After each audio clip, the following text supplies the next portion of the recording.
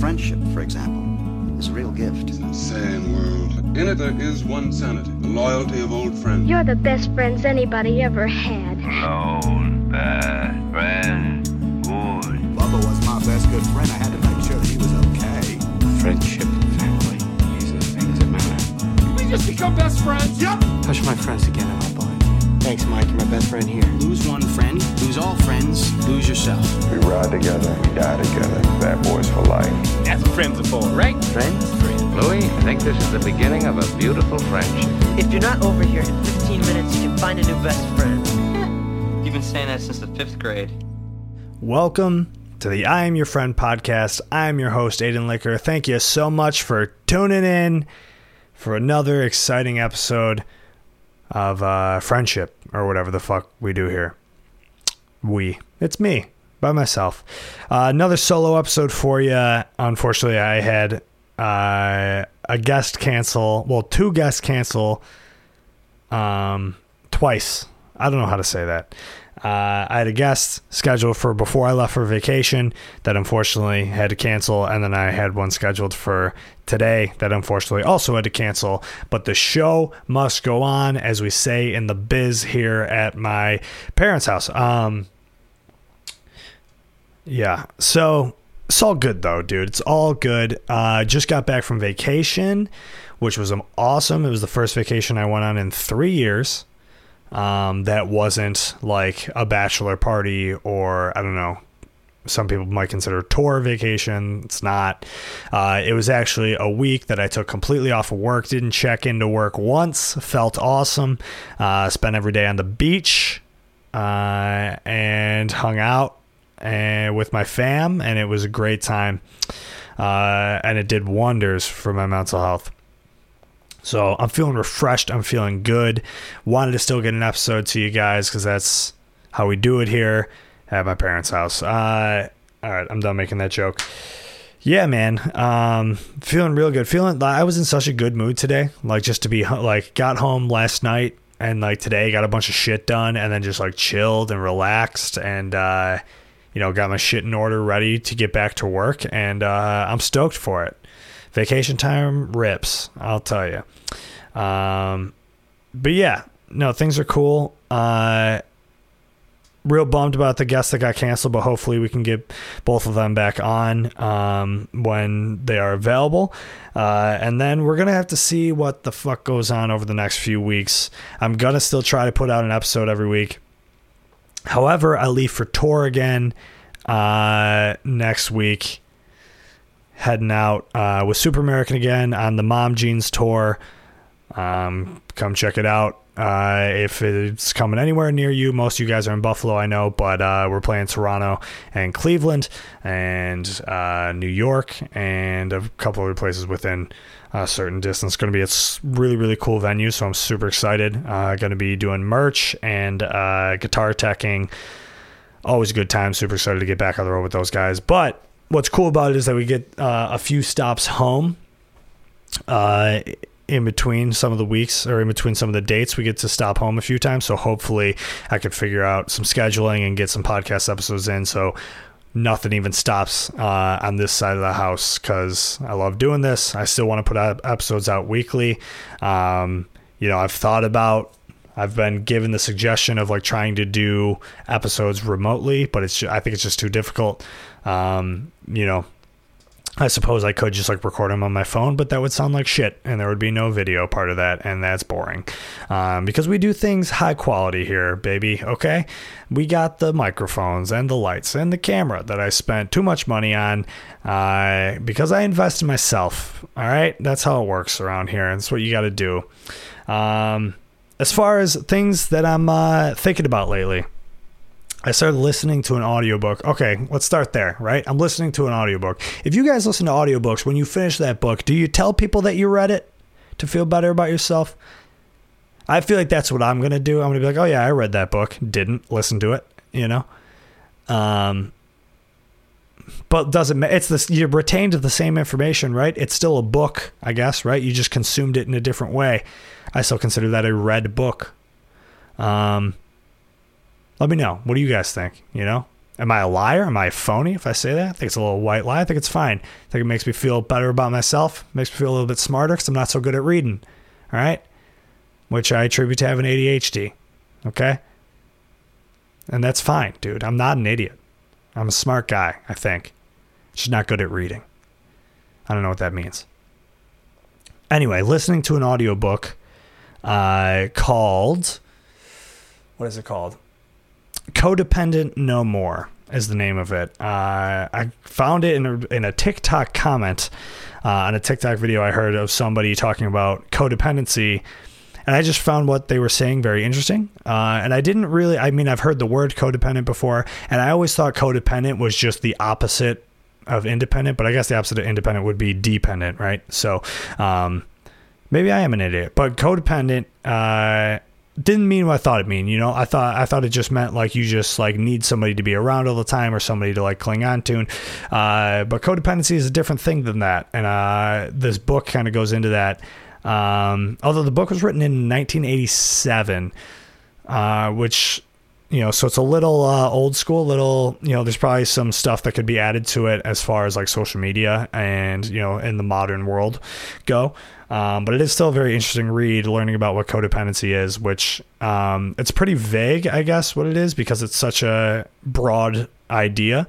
But essentially, it's like, you know, those people who feel like they have to be like caretakers for everybody, or like feel the need to fix people, or like attract those kinds of people to their lives, which I think I definitely have done before in like past relationships and stuff, and I still kind of have those tendencies, which is why I decided to pick up this audiobook, because I just was really interested in more of that. And as I'm listening to it, they surround a lot of the ideas around alcoholism.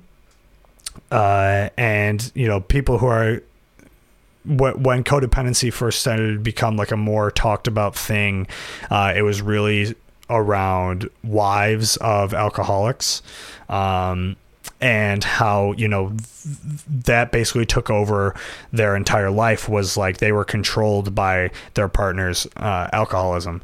And so, you know, it kind of consumed them entirely to become like this caretaker, and felt that, you know, there was nothing they can do besides try to take care of, you know, their alcoholic partner. But, you know, as it goes on that it's, you know, it's not just alcoholism. It can be a lot of other things. It could be other, you know, mental illnesses and, you know, any sort of like baggage, I guess, which we all have, right? So I guess there's definitely some gray lines there, or blurred lines. I don't know, gray lines. Yeah, I don't know, man. I find it very interesting. And as I'm listening to it, what I'm liking about it is that I'm listening to it because I'm interested in it, but I'm not finding all of it entirely relatable, which I think is a good thing, right? And I'm like, okay, cool. I don't really do that. But I definitely have some codependent tendencies for sure. That, in all like aspects of my life, in terms of work and my relationship and my friendships and you know, my family, like, you know, I have codependent tendencies for all those things, and I've been thinking a lot about that and just like where that came from, why I'm like that. And I'm sure I feel like that has to be a very common thing nowadays. I feel like it's almost like the ADHD thing. It's like who the fuck doesn't have it when we live the way we do, you know, like entirely online and being fed a bunch of information, especially around when we're talking about tons of different things about mental health. You know, and I think for me, you know, growing up, I struggled with anxiety and eventually depression and, you know, ADHD and things like that, where, you know, I always felt like different, and, you know, things I've talked about on here a bunch, that I kind of always was attracted to people who like, you know, I found myself to be kind of like a broken person, right? So I always kind of found myself attracted to people who were also like that, because I felt like, hey, they probably understand me. You know, when a lot of people in my life growing up, I felt like didn't understand me or couldn't, that I felt myself like clinging to these kinds of people, and then from there forming this kind of codependency of like, oh my God, you know, their problems are worse than mine. Who am I to complain about my own problems? And I'll have to push all my wants and needs aside to put this person first because, you know, I want to make sure that they're okay before I'm okay, which is very unhealthy to do. And I still definitely do that from time to time. Not as bad as I once was, for sure. But definitely interesting. So that's a rec for you guys to check out. Codependent No More. Got the audiobook on Libby. If you don't know about Libby, not a sponsor. Wish they were. That'd be sick. But Libby is a e-library app, and if you have a library card, which you can get for free on, like, if you're in Buffalo, the Buffalo library website, you can just sign up for a library card, and they send you the code for it immediately, and then you can use that for a Libby account, and you can rent audiobooks or ebooks, and you can even like download them to Kindle and shit. So it's super cool. So I rent audiobooks all the time. And I was listening to it on the way home, on the drive back from South Carolina from vacation. And I was listening to it a lot today while I was doing stuff around the house, and it's really good. And a lot of very interesting stuff in there. So you'll probably, once I finish it, you'll probably hear me talk about it more. But yeah, vacation was so cool, man. It was so nice to be able to get away. I feel like my life was just like so go, go, go, go, as you've heard me talk about a lot on here, I'm sure. It was really great to be able to just kind of get away and decompress for a week and just chill and drink a bunch of beers with my brothers and all of our significant others and my parents and some friends, and went to my cousin's wedding in Asheville, North Carolina as well. That was sweet. Asheville, North Carolina, very, very cool place. I've heard a lot of cool things about it before I went down there, and I was excited to finally check it out. Super cool, very mountainous area, which I wasn't expecting. The weather was like perfect, like super like comfortable weather, which was awesome. And yeah, just a really, really interesting place. And I highly recommend it. If you're traveling around, go to Asheville, North Carolina. It's very cool. More coffee shops. It's a very small city, and they have more coffee shops than I've ever seen in like per square mile ever. I went to just look up like any old coffee shop, and like I had so many options. I didn't really know what to choose from, but the one I picked was really good. Don't remember the name of it, but I'm sure you can find a bunch of them. I ended up just like Googling like best coffee shops in Asheville, North Carolina, and just went to a bunch of different lists, and then just found the one that was like common amongst all of them and went there. High Five, I think it was called, something like that. Their logo was a hand. Anyway, it's irrelevant. It's a good time though. I didn't really have much to talk about besides that today, so I put up an Instagram story just now asking you to submit things that you want me to talk about, and I will discuss them because I was not prepared for this episode and I just wanted to get one out. You know what I'm saying? So let's see. So we'll start off. Our friend Christine, she was on the pod recently. She wrote in and said, "Do you believe in true evil? To what extent is morality a social invention? And can slugs feel love?" 3 very loaded questions. We'll take them one at a time. Do you believe in true evil? I do. I believe true evil definitely exists. You know what? This is a great question too, because this is something I think about a lot, or have thought about a lot, like my entire life. Like it was just like, because I always had such like a moral high ground and held myself to such a morally high standard that I didn't understand. Like I didn't think evil could naturally exist, right? Like it had to be some sort of like manipulation or you know, abuse or trauma that somebody went through that made them that way. And I think that still is true to a certain extent, but it's got to all stem back from somewhere, right? I mean, and maybe, you know, as we have evolved as human beings, like we've kind of become more self-aware and become, our morals I think have only gotten better, to where like, back in, I don't know, let's say like the 50s and 60s when like physical abuse was like more like accepted and normal, and now we've come a long way from that. So I think we definitely have improved, but I think I have to assume natural evil does exist because I am such a person who believes in like the balance of the universe, and you don't have a balance of the universe as everything is good.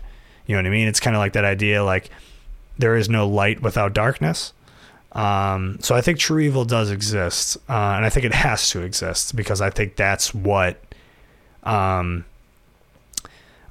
makes us, like makes good happen, right? Like we're like, oh yeah, when this bad thing happens, it makes me feel bad, or it makes people feel bad, and we don't want people to feel that way, so we have to correct for that and be better people. I think we learn from that kind of thing, you know.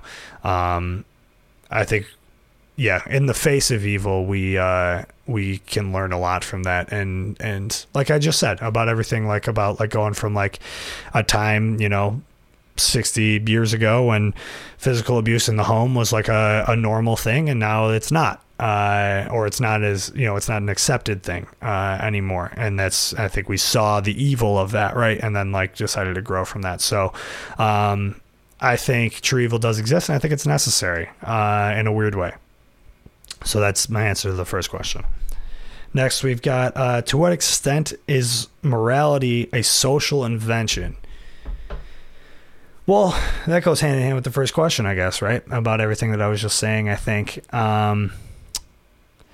I almost would say morality is like entirely a social invention. You know, I think there are, you know, I think you have natural evil and natural good, but I think morality can exist without both.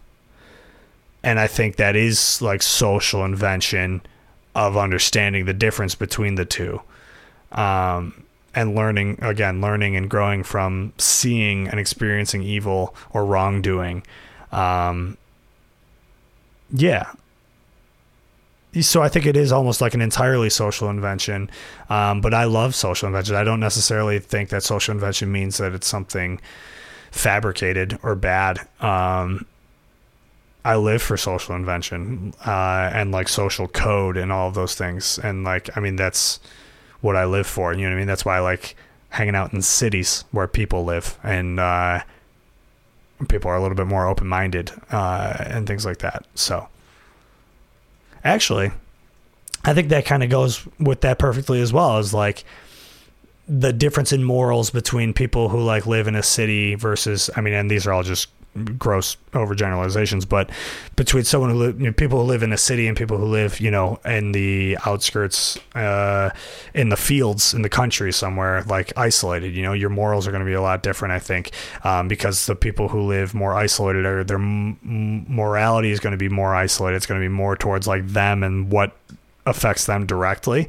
Where I think in a city, your morality is more outwardly towards your environment around you, if that makes any sense. But yeah, so I think that goes along with the idea that morality is kind of a social invention. I would say like 99% of it is, and that's why I think like religion is bullshit, because it's like, well, I shouldn't say that, but like organized religion is bullshit. But like, you don't need religion to be a morally good human. You know what I mean? Like, morality comes from other places besides religion, and it can just come from being aware of your surroundings and understanding how your actions affect people. Moving on. Can slugs feel love? That one I don't know. I'm not a biologist. Biology was my worst class in college. I got a B- because I didn't pay attention and it was hard. Science was always like a tough subject for me. Not great at it. You know, not great at biology. I didn't even take chemistry because I heard it was hard, so I skipped it, went right to physics. And I liked physics. I was good at physics because physics is mostly math-based, and I was very good at math. But biology, like enzymes, like I still don't understand. Calories? I don't fucking know, dude. I don't know how any of that shit works. I know next to nothing about biology. It's my worst subject. If you ever hear me say opinions about biology, just remember I don't know anything about it. You know, I liked math. I liked history, economics, government type classes, you know, English somewhat. I was, again, not a good reader. My reading comprehension was pretty poor, but I really liked writing, which probably makes me not that great of a writer, since I'm not, because like all the best writers are very avid readers, but I'm not, and I want to be, because I want to be a good writer. So I try to force myself to read or listen to audiobooks. Went on a real tangent here. None of this matters. Anyway, don't know much about biology. Don't know slugs can feel love. Thank you for the question, Christine. Jay wrote in that he wants me to talk about my journey in comedy. Thanks, Jay. I've talked about this a lot in the podcast, but I'll tell it again. Fuck it. So growing up, I loved stand-up. I've always loved stand-up. It was like my second love to music. Without me ever really like knowing it, you know, it was just like always on. We watched Comedy Central a lot in my house growing up, you know, House of All Dudes. I think that was like Comedy Central was a very like dude or it was like Spike, you know, pretty close to like Spike TV, like it was all dude oriented stuff. And especially like the early 2000s. And I remember watching Comedy Central so much growing up and watching so many fucking good stand-up specials. I mean, growing up in the 2000s, it was like, I mean, I remember experiencing Dane Cook, which I know Dane Cook is like under fire right now or whatever. And he, you know, his comedy probably hasn't aged too well, but I was like 9 when his like first CD came out or whatever the famous CD was in 2004. And I remember one of my brothers had a CD of it. And I had imported it into iTunes and put it on my green iPod mini. And I remember listening to it all the time. And then like Daniel Tosh came around that time as well. And like Brian Regan and Jim Gaffigan. And I just really loved those guys. And I would like, you know, I would be able to quote and recite all of their specials, like start to finish, because I watched and listened to them so much. I actually was driving recently and I have Sirius XM in my car. And one of the comedy stations I was listening to had an old Dane Cook bit, and I literally remembered it word for word. And it was hilarious because it was like, there were terms that he used that I didn't know what they meant back when I was a kid. Not in like an adult way either. They were just like bigger words that I just like hadn't learned yet. And he had used them. And I remember being able to recite them, but not knowing what they meant. And then listening to them now as an adult, I totally remember not knowing what that word meant when I was a kid. But I still like remembered every part of the joke, which was funny. But yeah, so I just always loved stand up. And I just, you know, when Netflix became like the big thing, that's when I kind of, you know, really got back into it again, because that's when I discovered like Tom Segura and Bill Burr and, you know, when Chappelle came back to doing stand up, that was like, yeah, that was all my shit. I loved stand up. And so it was something I always wanted to do. And the first person I ever knew personally that did stand up was a guy named John Shuda, who is a Buffalo guy who now lives in New York City doing stand up there. And John and I went to he went to grammar school with my brother. This is all such a long story for no fucking reason, but John Shuda did stand up and I was like, oh shit, that's awesome. And then I didn't get to like talk to him for a while. And then Sam Minnie, who I had on last week, was a friend of mine, and I found out she started doing stand up. So I talked to her about it. And then Max started doing stand up. I had him on the podcast and I talked to him about it. Zach Deach, who I haven't had on the podcast yet. He lives in Chicago, but hope to have him on someday. And I had a conversation with him at the Pink one night about starting stand up and he was the one who really like gave me like, this is what you should do. Which was just write jokes and go to open mics and try them out.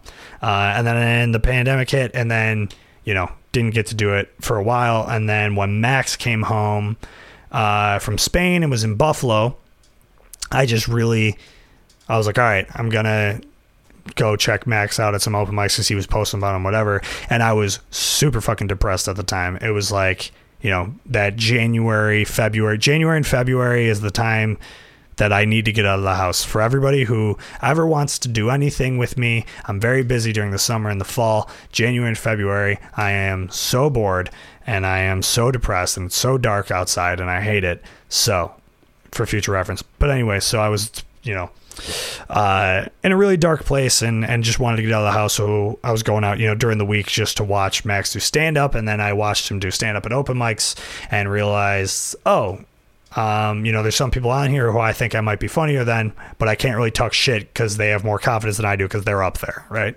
And so then, you know, eventually I just started going up, and then it was like I fell in love with it immediately. And I got to a point where I was going to open mics every night. Like I was going out 4 or 5 days a week, hitting open mics, trying jokes, and then I finally got like a good set together. And then I did like, you know, the Buffalo's Funniest contest and, you know, made it through the first round. And then I started getting added on shows. By the way, got a show coming up this Saturday night, August 27th at Babeville at Asbury Hall, corner of West Tupper in Delaware, downtown Buffalo. Bunch of funny comedians on that show, and I'll be on that.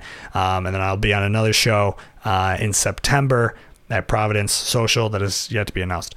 But yeah, so... and then eventually I think Zach Deach actually reached out to me and just was like, heard you finally started doing it, good for you. Now just write as many fucking jokes as you can, go to as many mics as you can, make as many connections as you can, and get on shows. And so that's what, you know, that was the course of action. So since the contest happened, though, I've kind of just been chilling, and I went on vacation. I'm going to be hitting mics this week and then doing the show Saturday, and then I'm going on tour, maybe on some off days, or if I find an open mic in another city, I'll hit that up. But things have been going really good, man, and it makes me really happy. I love doing stand-up. It's, you know, it's I've done... You know, I've only done a few shows so far, and I've done a lot of open mics to a lot of full rooms and a lot of empty rooms, and I've done some jokes that have really not done well, but, you know, every once in a while I get a joke that pops, and it's the best fucking feeling in the world. And I'm just, yeah, I love it so much. I feel like it's given me so much confidence in, like, my everyday life, and to just, like, being in public and, like, talking to people and, like, social interactions. It's, like, been so good for my anxiety in a really weird way. So, yeah, if that's pretty much the whole story of my stand-up journey, where I'm at, and it's been awesome, and I can't wait to keep doing it, and I hope I never stop, and I hope it brings me some more I don't know, success, I guess. But yeah, it's really cool.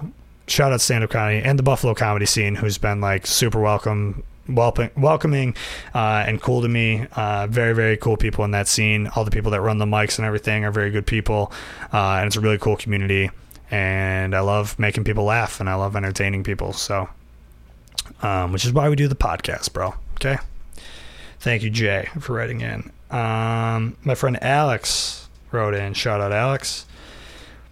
A bit of a serious one, which I appreciate. Thank you, Alex, for being writing in a bit of a vulnerable question here.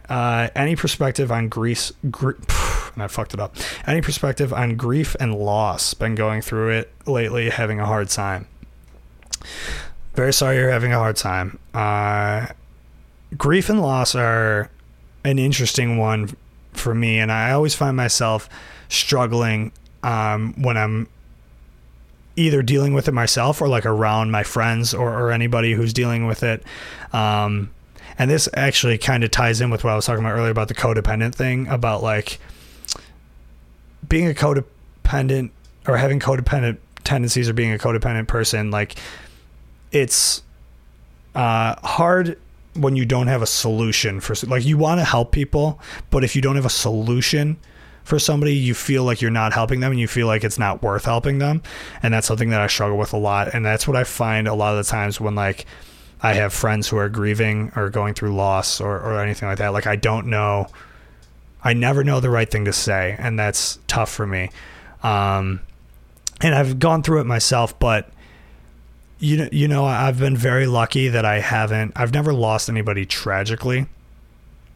Like, everybody I've lost in my life, or that I was really close to, has, you know, were like grandparents that were very old, and lived like a very long life, you know, and then like got sick. And like, when you have somebody who's like, you know, that you're close to that's dying of old age, I guess, or like, you know, is just very old and starts getting sick, you kind of grieve through that. And then when they finally pass, it's like, all right, it's like, you know, and that was it for them, you know. And obviously it's still sad and everything, but it's kind of a smoother process, I suppose, because that's like the best case scenario, right? Like, that's what we all hope for. We all know it's coming. But when it's tragic, or like, you know, unexpected, or anything like that, I've experienced it a couple times with people who I wasn't like entirely close with, but like people I knew. And it's tough, man. It's weird. It's so hard to get through those times. It always feels like some sort of weird fever dream.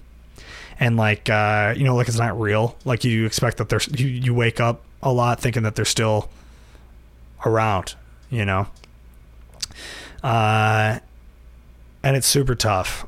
And I wish I had better words to say other than I'm sorry that you're going through that. I guess I would say surround yourself with people who provide good energy that are real.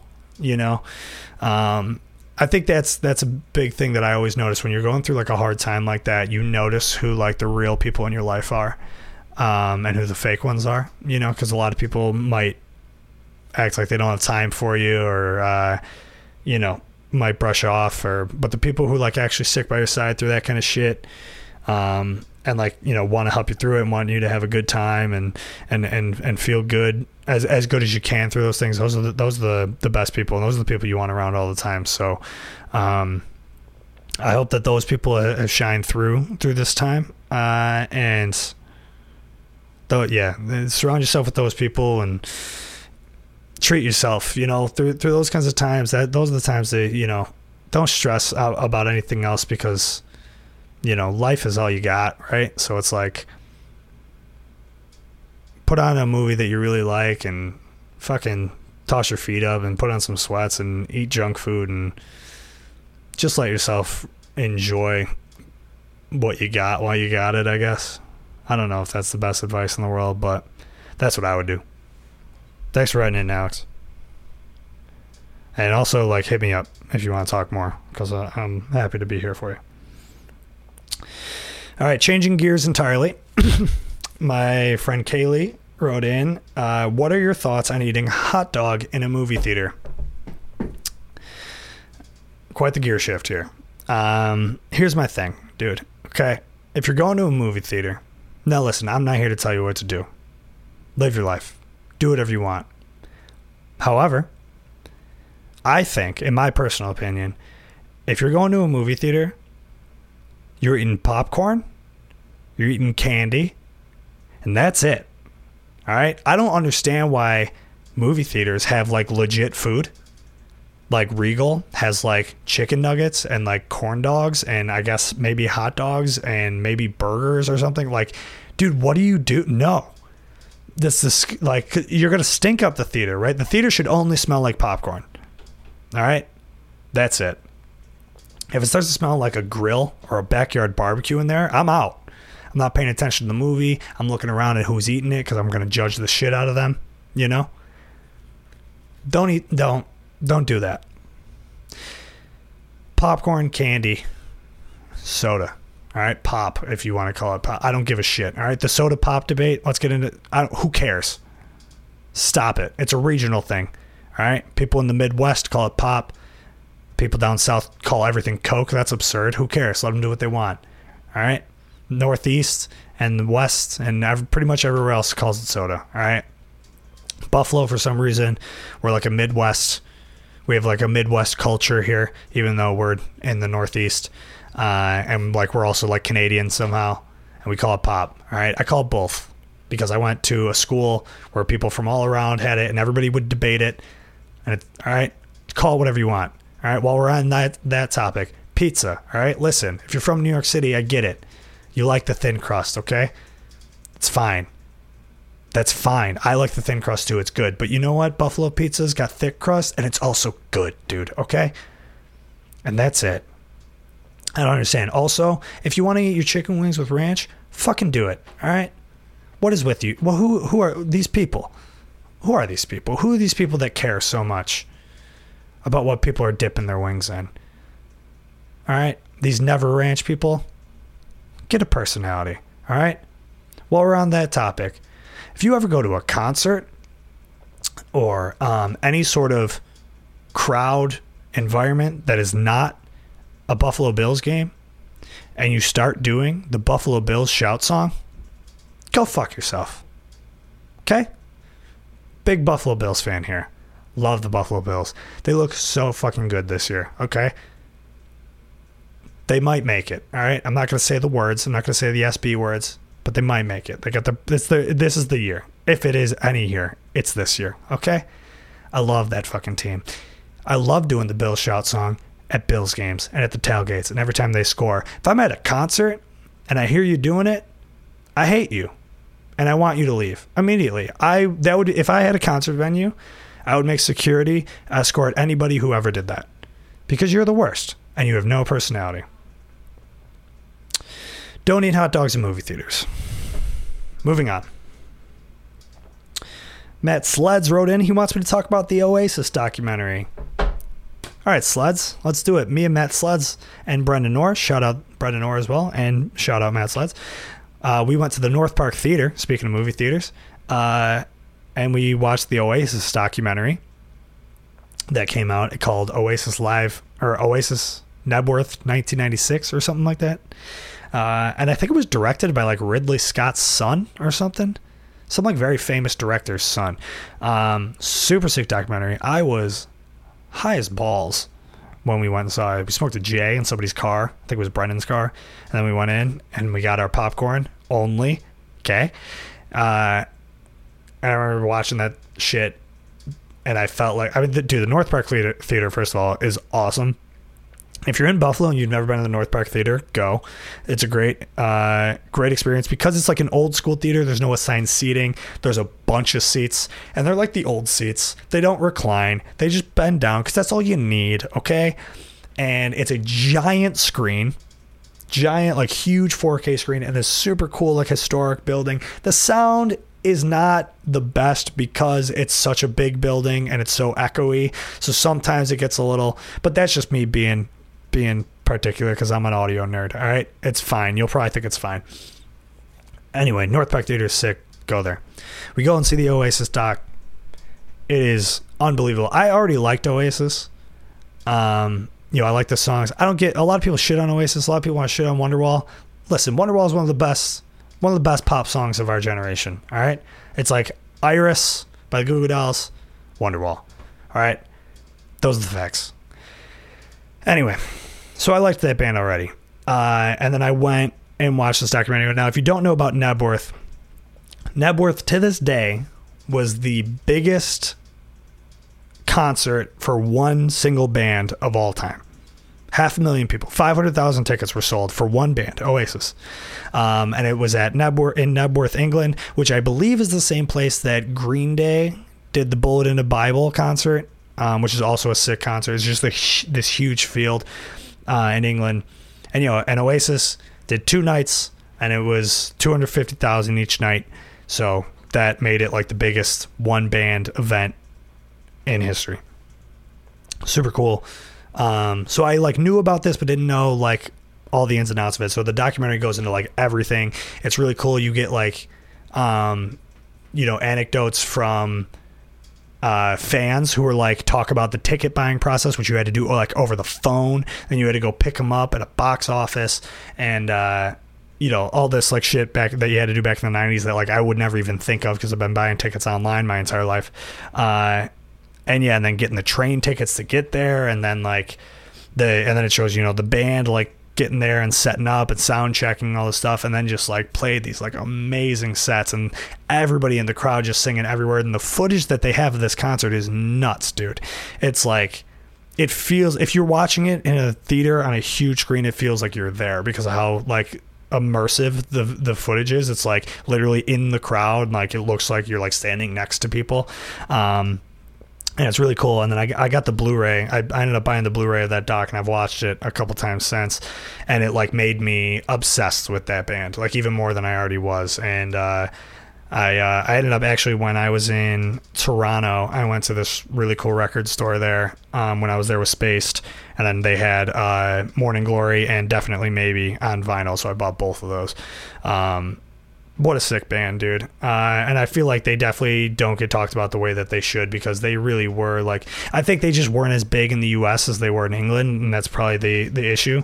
But they really were like the Beatles of the 90s, at least in the UK.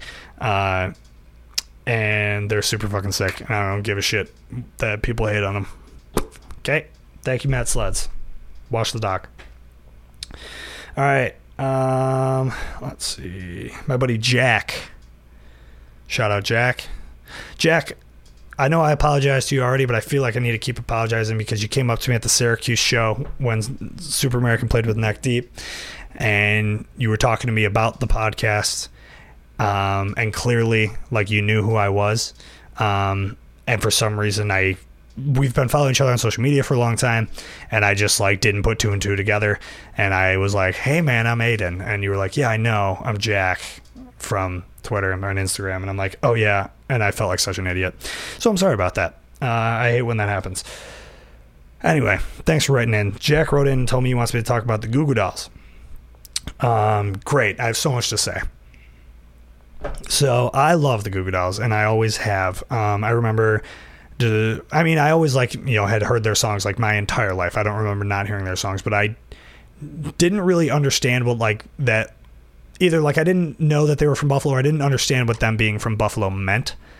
You know what I mean? And I remember I had a neighbor growing up who was like really into them, and he had given me like a bunch of CDs, like the old school CDs, like Superstar Car Wash, and he had like the Live in Buffalo, the 4th of July show, like DVD and CD, and that was I think it was that DVD, the 4th of July concert in Town Square, that was just fucking, or Niagara Square, I think that's where it was, I don't remember, but man, it was such a sick concert, and me being like, oh my god, that's like where we live, you know, like, and kind of made me understand like what this band being from Buffalo meant. And I started to have this like when I feel like when I was around, I was maybe 10 or so when this happened, and that's what kind of when I started to understand what Buffalo was like in comparison to the rest of the world. Like I remember growing up like as a kid and thinking that like, because I lived in South Buffalo and literally thought South Buffalo was like the entire world, and so, you know, as I got older and kind of came to this, you know, started to understand, like, you know, gain perspective on like how everything worked, and like as far as like, oh okay, no, I just live in this small city in this state in this country on this planet, and realizing, and that's, I just started to gain this huge appreciation for Buffalo. I don't know if I've ever told anybody this before, but when I was in 6th grade, we had like a poetry lesson or whatever in 6th grade at school, and I had written a poem about how much I loved Buffalo, and my teacher submitted it to like a young poets almanac or whatever, some sort of like young poets book for like to publish young authors, and I got published, and I became a published poet at the age of 11, because I wrote this poem about how much I loved Buffalo. So that's like where my love of the Goo Goo Dolls kind of tied in, because like I was like, oh, these are like the hometown heroes, you know what I mean? And I was already like a lover of music, and like, you know, wasn't real into sports as a kid, you know, so the Goo Goo Dolls were like everything to me. And when I was in middle school, I was part of this school program that was a rock band. It was called Rock Ed, and it was run by a guy named George Olmsted. Shout out Olmsted, good dude. And he was friends with Robbie, and like Music is Art. Robbie from the Goo Goo Dolls, his that was like his organization, still is. The Music is Art Fest every year downtown. Now it's at Riverworks. Used to be at Albright Knox, and we would play at the rock band, the middle school rock band would play it every year. So it was kind of like a school of rock program. You know, I was in like 7th grade, and I played guitar and sang in the rock band. And so one time Robbie came to our school to talk about Music is Art, and I like lost my mind. I was like starstruck that he was even there, and then I got to meet him, and I had my guitar with me at the time, and it was like a guitar I just got it for my birthday that year, and it was an Epiphone SG, and I had him sign it, and I still have it. It's in the case downstairs. I'll probably just always keep it forever, you know, as just this like amazing possession that I have, that, and this great memory I have of meeting Robbie when I was in 7th grade and him signing this guitar for me. And then, you know, playing Music is Art and all that stuff. And then, you know, years later, meeting Jay Zabricki, who is an engineer at GCR, which is Robbie's studio, and he's super tight with the Goo Goo Dolls. And then and then shout out Dan McCormick, literally like my best friend in the world. His uncle was the original drummer of the Goo Goo Dolls up until A Boy Named Goo was the last album that he played on. So hearing all those stories about the early days and kind of like the turmoil there was really cool. So there was all these connections that I made to the band. I was just very grateful to have, and I still love that band so much. Gutter Flower is still my favorite album.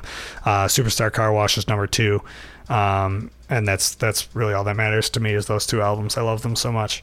And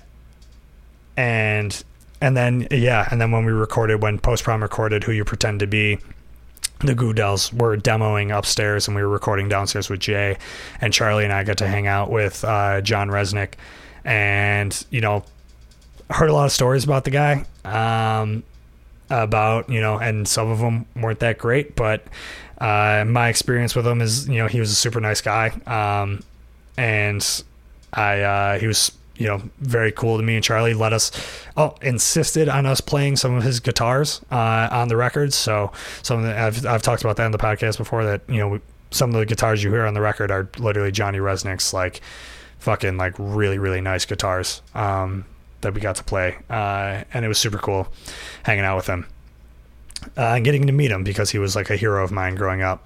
Same with Robbie. So good topic to send in, Jack. Love the Goo Goo Dolls. Will forever love the Goo Goo Dolls. Another connection I made that I just forgot to mention. My friend Grace Moser, shout out Grace. Her dad was Bruce Moser, who was a independent music promoter in Buffalo, legendary dude, and he kind of helped launch their careers. And after he passed, and Grace was like getting rid of some stuff, going through old boxes and stuff, she had a Goo Goo Dolls hoodie that was actually his, and then I took that off her hands and I wear it all the time, and I feel super blessed to like have that hoodie, because it was Bruce's, and he was like super close with them, and he was like a legend, and Grace is a very good friend of mine, so it just has a lot of sentimental value for me. So if you ever see me wearing that Goo Goo Dolls hoodie and you have like some sauce or drinks near me, fucking watch out, because that shit means a lot to me. I can't have it get dirty. Let me take a sip of water here. I'm losing my voice. We got a few more questions though.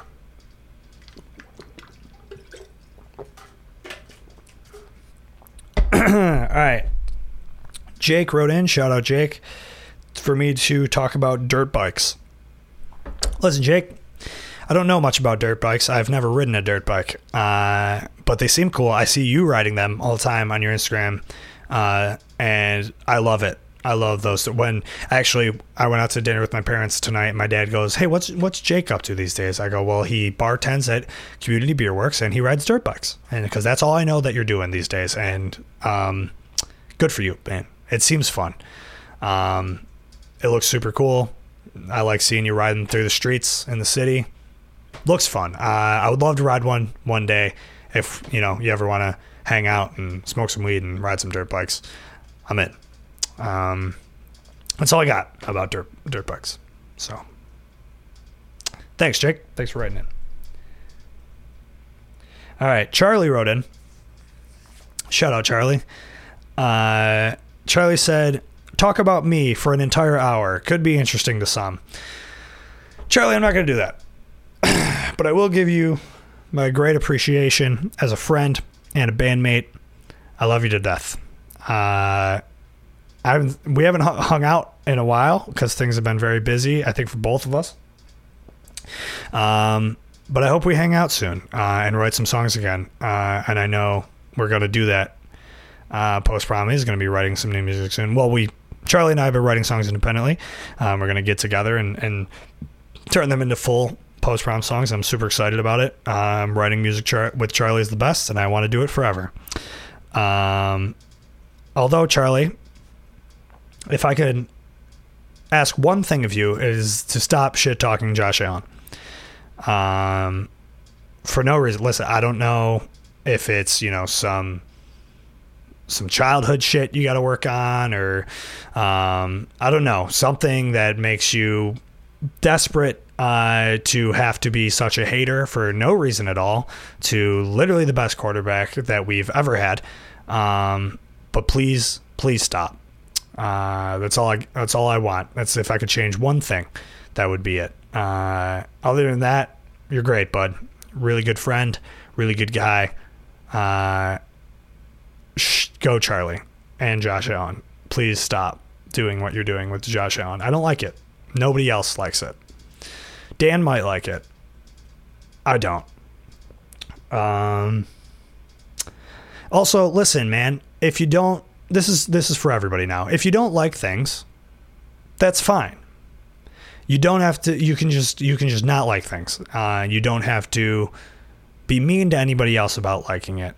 Because, Charlie, I saw you be mean to Ryan Ormond, who is also a dear friend of mine, because he tweeted about something about modern baseball. And you have been, for some reason, decided that's the new thing that you don't like is modern baseball, which is absurd because I love modern baseball, and so do you. We've bonded over modern baseball, so please stop doing that. But again, for everybody, if you don't like stuff, that's fine. You don't have to tell anybody. There's a lot of stuff I don't like. And there definitely was a time when I was a child when I would post about things that I didn't like and shit on people for liking them. And it was just because I was insecure and had a lot of things to work on. But now I go to therapy, and I don't do that anymore. So maybe go to therapy and maybe stop, telling people what you don't like, because it makes them feel bad. Let people like things. That's it. Love you. Thank you, Charlie. All right. All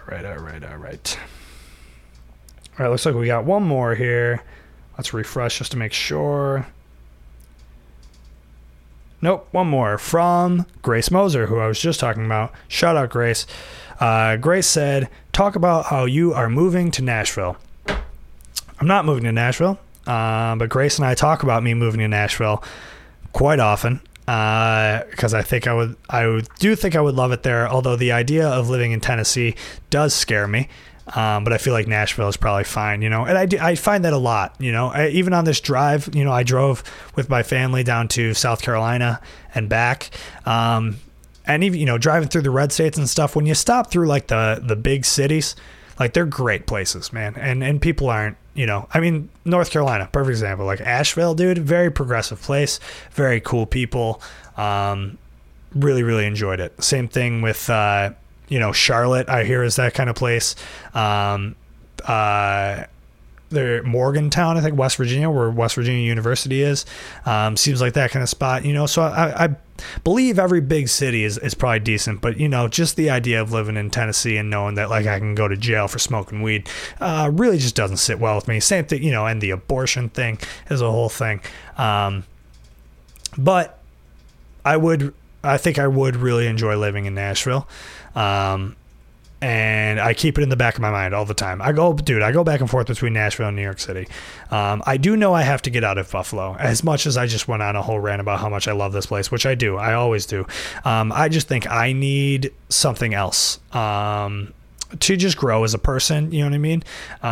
That's kind of, I've just kind of been on this journey for a while of just like growth and trying to become just like the best version of me I can be. And I feel like I've gotten there within the limits of Buffalo, and now I want to go put myself somewhere else and see what that's like, just for a little bit. I'll always come back. But I'm between Nashville and New York right now. Maybe I'll do both if I can figure that out. Not at the same time, of course. That would be insane. I would have to have money, which I don't. But yeah, I think about leaving a lot, and I think about New York a lot, and I think about Nashville a lot. And I think I would love Nashville, and I think, I'm going to try to visit. I'm coming down to Nashville in October. And Grace, we're going to hang out. I'm stoked about that. Maybe I'll get a haircut. And for anybody who doesn't know that Grace cuts my hair, is probably just like, what the fuck does that even mean? No, Grace cuts my hair, and she's very good at it, and puts color in my hair and makes me look pretty, and I love that. And we bonded over that a lot and became good friends through that. We were already friends, but became way better friends. And yeah, so I plan on coming to Nashville a lot to visit.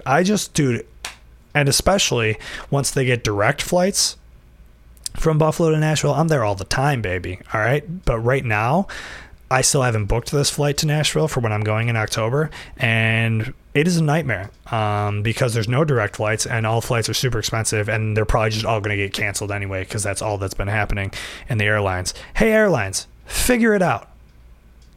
Thank you. Thank you, Grace, for writing in. Love ya, miss ya. I'm glad that you are all settled in Nashville now and got all your things delivered. I've been following up on your Instagram stories, and that looks like a nightmare to live through. But here's to better days. Shout out the Goo Goo Dolls. Guys, this has been I'm Your Friend. I'm your host, Aiden Licker. I'll see you next week.